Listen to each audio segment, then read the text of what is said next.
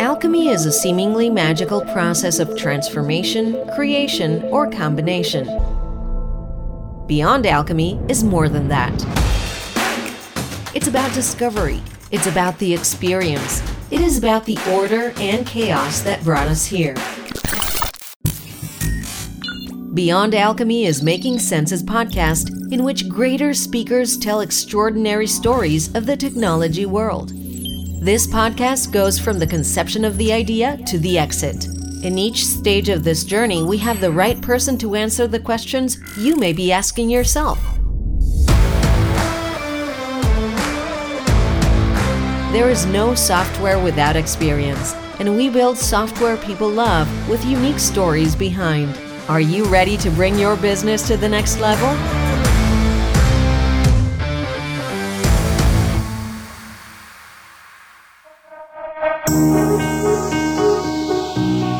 Hello everyone, and welcome to another episode of Beyond Alchemy. This is your host, Mariano Juric, and today we're going to be talking about exit planning. In order to do that, we have Julie Keys as our guest. She's a certified exit planning advisor, the founder of Key Strategies LLC in Minneapolis, specializing in exit and transition consulting.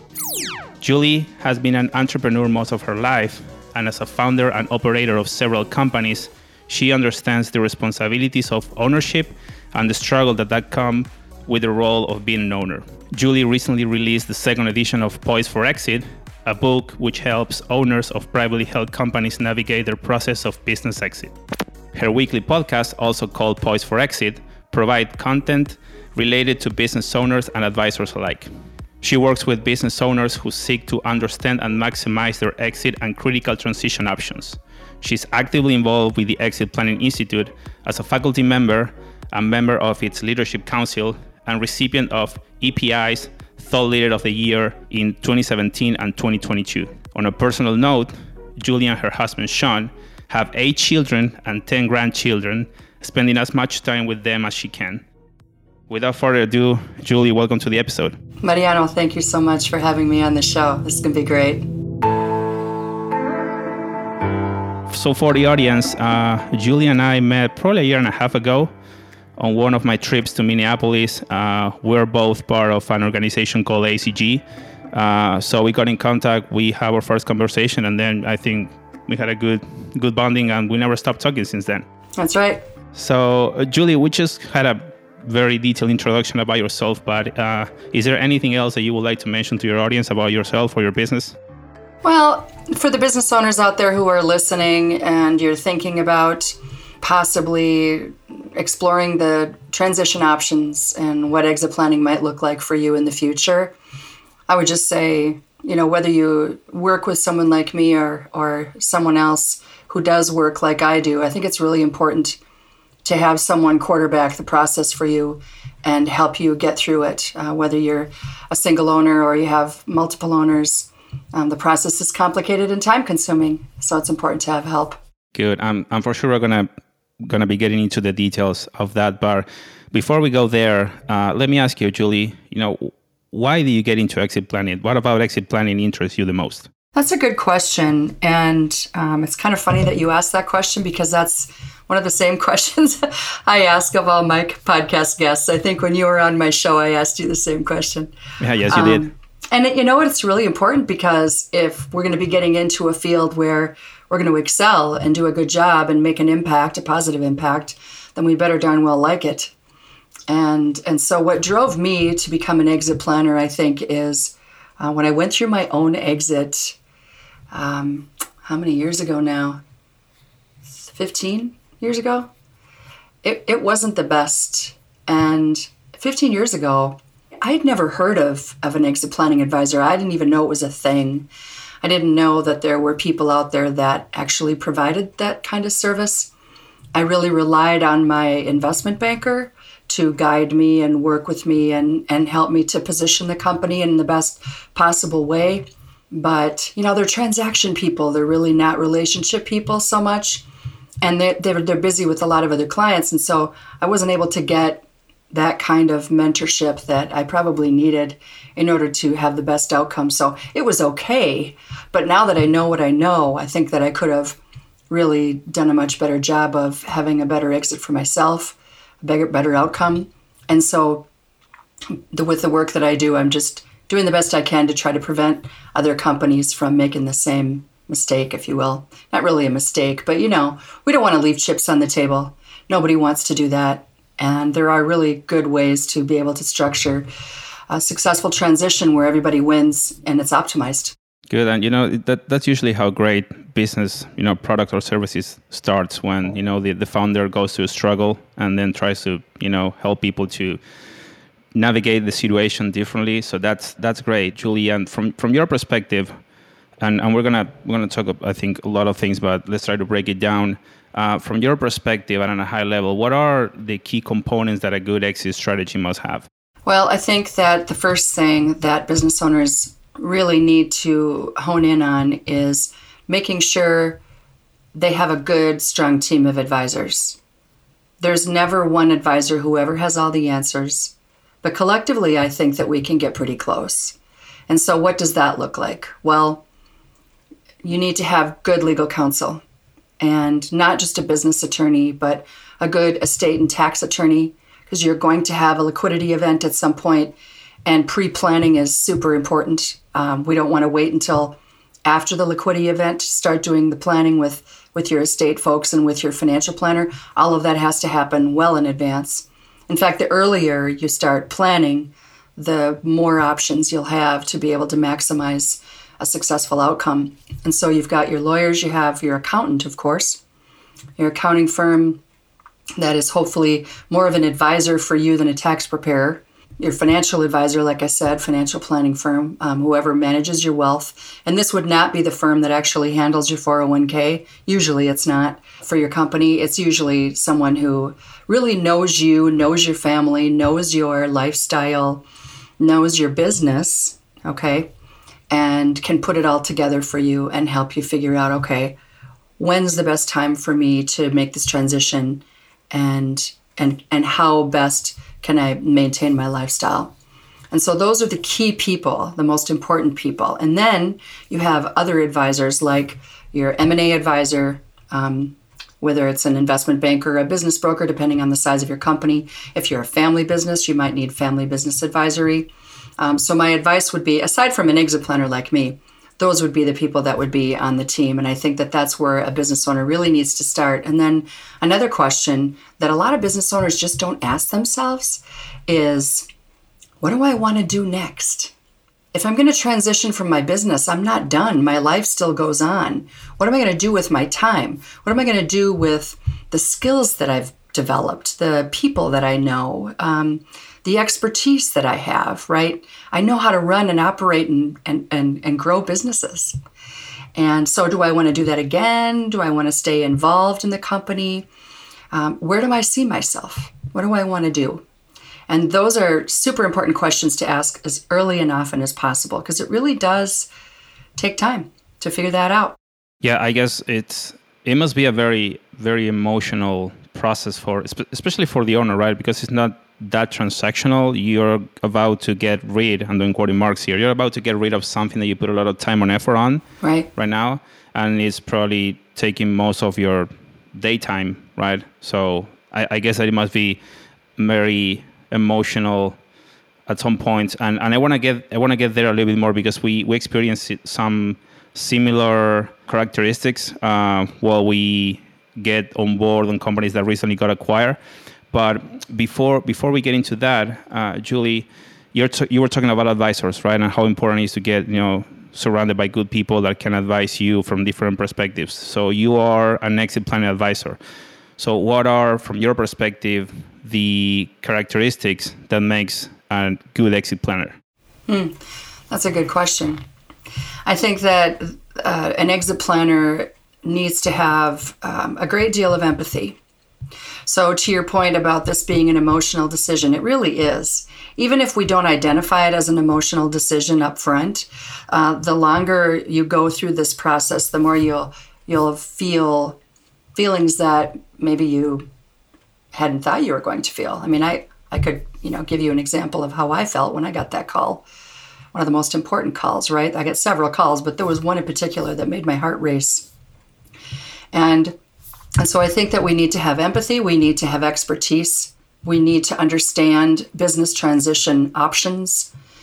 We need to understand leadership, development, making sure that we have the right people in the right seats, because it isn't just about making sure that the owner, him or herself, or collectively exit well. Well, we definitely want that to happen. But we also want to make sure that the business is transition ready, right? If it's not transferable for whatever reason, and there are a lot of reasons, which we may or may not get into today, but that can really derail a transition. And so the two main distinctions of exit planning are owner readiness and business readiness. And an exit planner needs to understand both. They need to be able to play on both sides of those because they're equally important. And just be a good advisor and not pretend that you have all the answers, because you don't. Absolutely. Yeah. And Julie, I know that you are a certified exit plan advisor, right? And so for how long have you been certified? I got certified in 2015. And so I'm in my 8th year now, which doesn't sound like a very long time, but for our industry, you could consider me kind of a trailblazer. There weren't very many people certified as exit planners in 2015. And so here we are. And I mean, 8 years is a lot. At least for my age, there's a lot.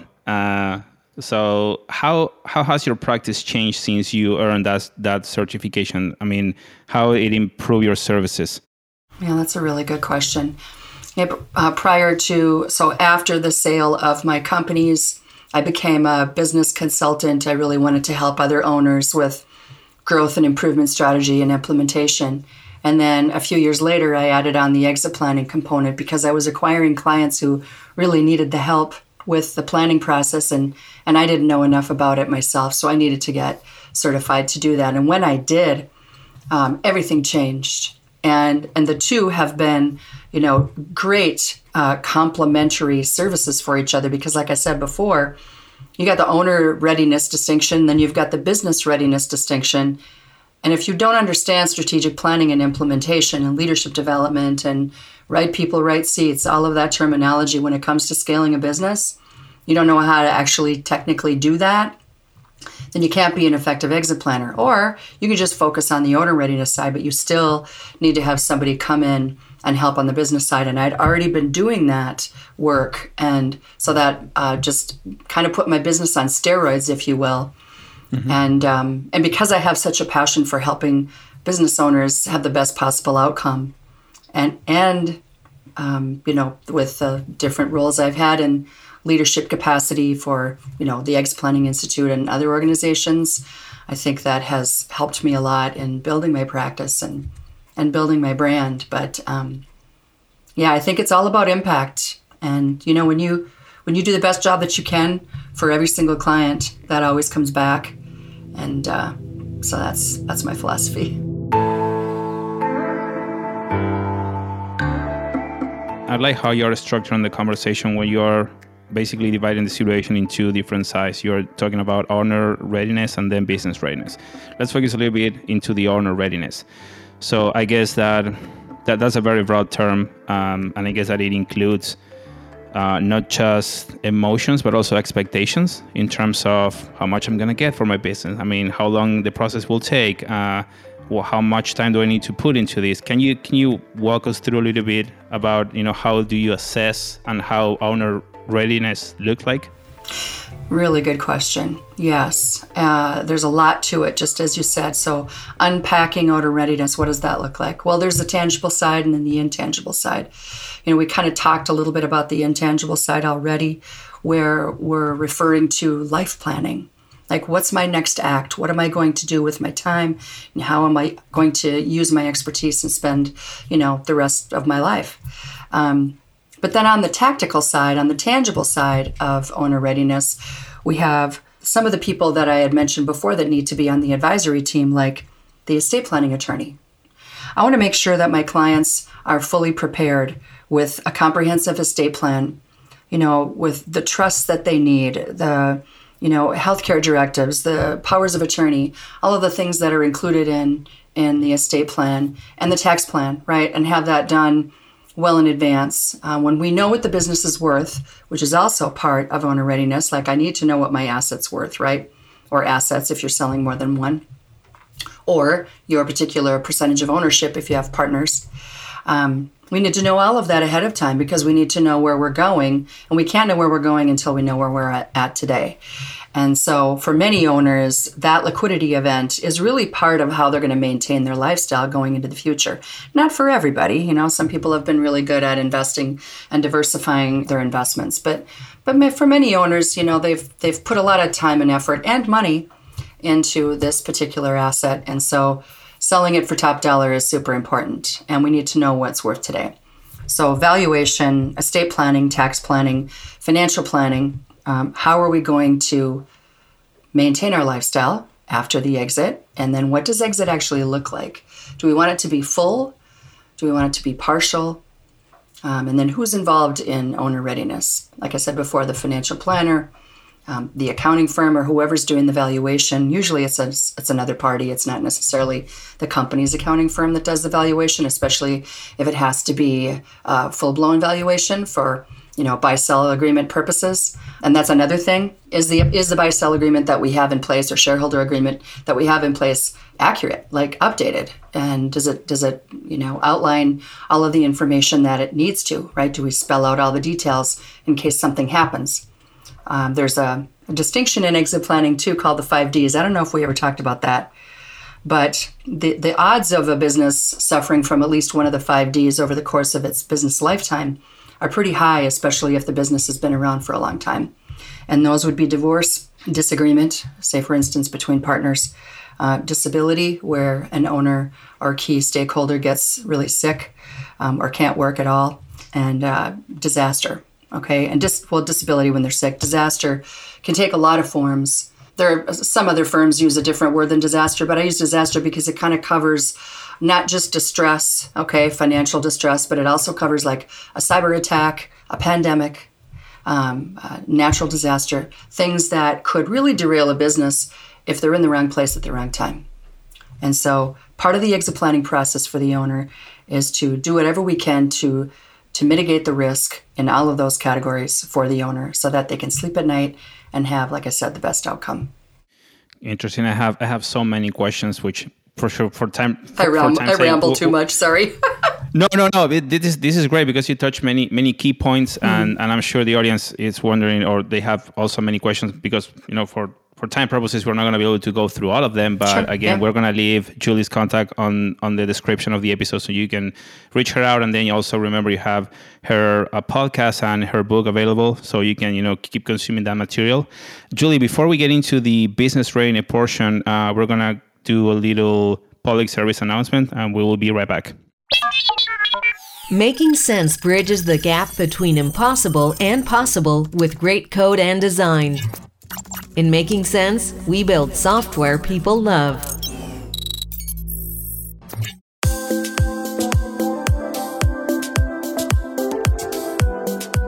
And we're back.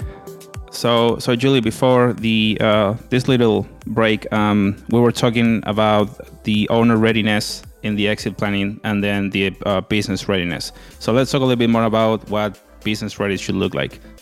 Yeah, I'm glad that we're going to be talking about that because truly I think that, I know, because of some data that's come out recently with a couple of different surveys of entrepreneurs across the United States anyway, and what their concerns are about exit planning. And many of them have cited how they're concerned about growing enterprise value.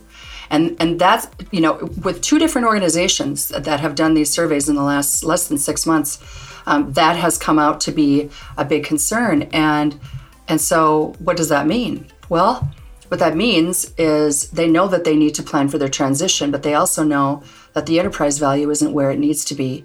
And what can they do to grow the value? Well, I have to say that I've never met one business owner, client, okay, just clients. That's not everybody out there, obviously, but anybody who's ever hired me to be their exit planner or business consultant. I've never had one that's had a good, solid strategic plan. they'll tell me that they have one, but it isn't necessarily something that they've worked for a long time, so it's in dire need of updating. And so I think that where all of that starts when we talk about business readiness is to really put together a good, solid strategic plan with starting with a SWOT analysis, getting the leadership team involved, figuring out how we want to grow, in what ways we want to grow, what are our resources, what are our obstacles, who's going to be involved, do we want to acquire, do we want to work with making sense, right? Yeah. I mean, a perfect example for, growing, right? Growing in a way that that's where the world is heading in that direction with artificial intelligence. So working with companies like yours that have the technology and the innovation to do the analysis and the assessment to figure out, okay, well, what are the best options for your industry and how can we set you apart? Those are the conversations, and not just conversations, but actual plans that I help my clients make. So making not only growth plans, but also improvement and making sure that the key people are in the right seats. And, an example of that would be, and this happens so often, it's surprising to me, but sales teams that are underperforming is super common. And for whatever reason, these underperforming salespeople are still on the team, still collecting a paycheck. And you take 15 or 20 of the people in your sales force, and you probably have 5 to 10% of them that do 80 or 90% of the sales. So why are we retaining all these other people who are underperforming? And are they underperforming because we haven't given them enough tools and resources and training, or are they underperforming just because we made bad hires? So I think if we were going to grab at some low-hanging fruit in a place where business owners tend to not spend a lot of time, maybe they just don't have the time, maybe their sales manager, relying on their sales manager who isn't, maybe doing a lackluster job, I don't know. But so that's an area that could definitely be worked on. That's one that I find very often. That and marketing tend to be kind of ad hoc. They don't necessarily support each other. Marketing should be supporting sales, and that's not always happening. And so if you're out there and you're listening to this and you're finding that some of these comments are ringing true for you, then maybe that's where you need to start when you're thinking about growing the value of your business. So strategic planning and implementation, accountability, making sure we have the right people in the right seats, and meeting on a regular basis to go over the leadership goals and objectives in each department, making sure that all the leadership is meeting on a regular basis too, and that the meetings that we are having are super effective, productive, start on time, end on time. You'd be amazed how many people have meetings that are unproductive or lacking in productivity. They start late, they end late, they go down a rabbit hole, and they didn't really get a whole lot done. So working with somebody like me will really help you to dial that in and maximize your time, because we can't make any more time, right? We can always earn more money, but we can't make more time. Once it's gone, it's gone. Yeah, that's absolutely true. Mm-hmm. Well, those concepts are very interesting, and yeah, we see that trend as you mentioned, and I think the strategic planning is very important. And let me ask you this, Julie. So how often do you see that, or who should be responsible for this? Because when you're exiting a company and someone is acquiring a company, there are a lot of moving pieces, right? You have the existing workforce that know the business, that they've been doing things for a very long time, and the knowledge is there. And someone needs to make sure that those people feel comfortable and they're going to stick with you for as long as you need them, so you can stabilize the business you just acquire. So how often do you see that that's not part of the planning, or someone is like paying attention to that portion? Because we see that very often in companies that we are onboarded to, again, leverage technology for them. So what is your perspective on that? Yeah, I guess I would agree that is definitely a big obstacle. And I think, unfortunately, when mergers and acquisitions occur, the primary criteria that are examined are the financials, right? Do the numbers make sense? And that's the main priority. But what about the culture? What about the customer list? What about the targets? What about the geographic areas? Like, what about all of those things? And you're right. In fact, I'm in the process right now with 2 clients who both have recently acquired companies. And so in one instance, it was I was working with the seller. The seller sold their business to a competitor. The competitor bought the company and then kept me on to help with the integration. And now they're in the process of acquiring another company.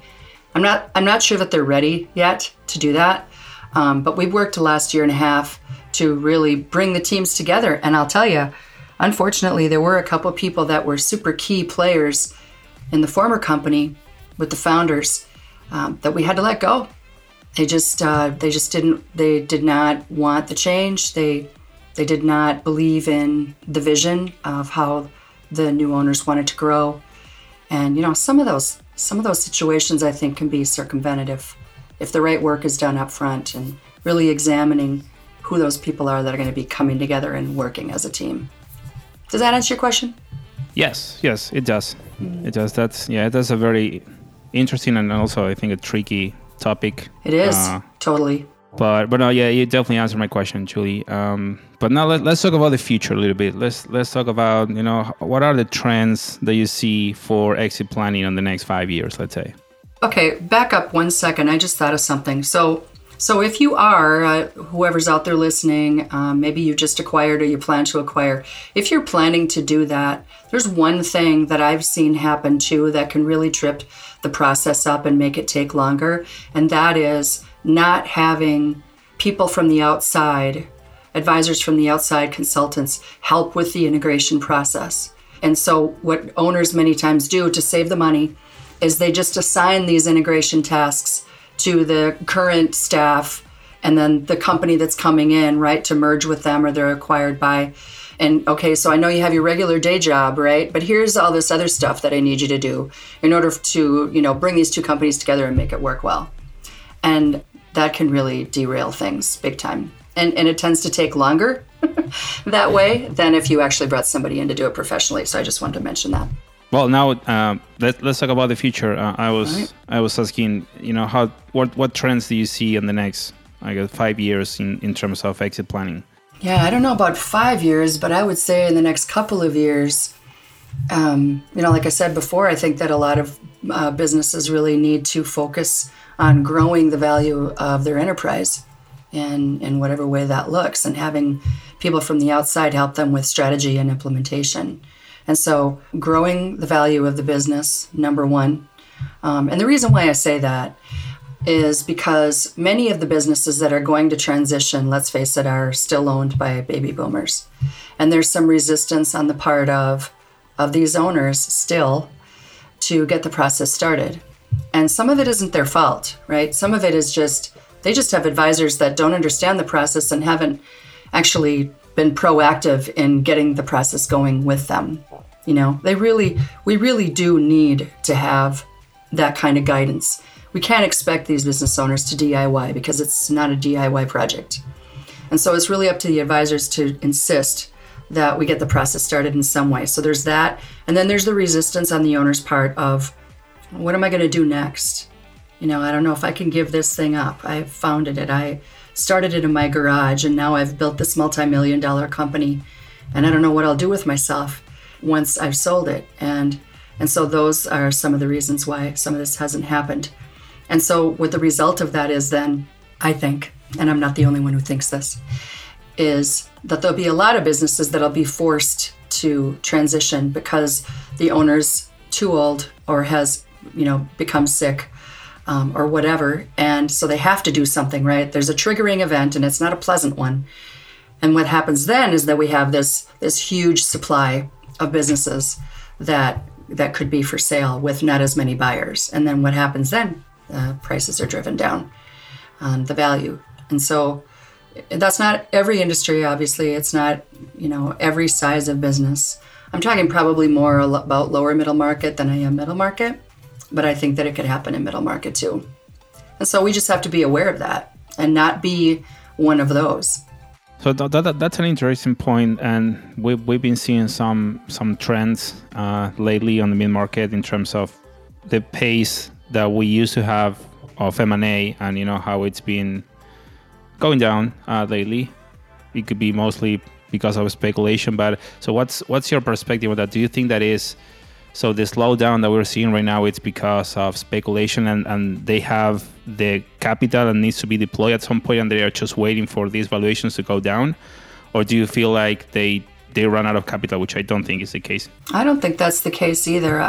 I think that it's fear. A lot of businesses are really struggling with supply chain issues and workforce issues everywhere. And so if they don't feel like they're really ready, like if the business isn't really ready, which we talked about, then maybe they're just going to hang on a little longer to try to bring in those key people that they're missing, that CFO or that COO or CMO. So there's that. The price of money is definitely a deterrent for some acquisitions. And so I think, honestly, it's a combination. Good. Okay. Yeah, we see the same trend. And for your audience, we are recording this. This is January 5th, just for your reference. Sure, there you go. Okay. Well, Julie, it's been fantastic having you here. We had a lot of insight, and again, I guess our audience have a lot of questions, and they have all your contact information. But would you like to give some final thoughts or advice for our audience before we finish the episode? Yeah, definitely. I think that focusing on a strong culture and growing the culture of your business is one of the most important things that you can do regardless of your stage in the game.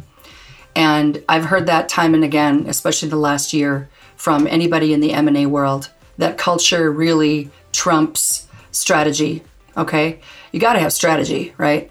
But you got to have a really good, strong culture. Why? Well, because we need really good people to do the work.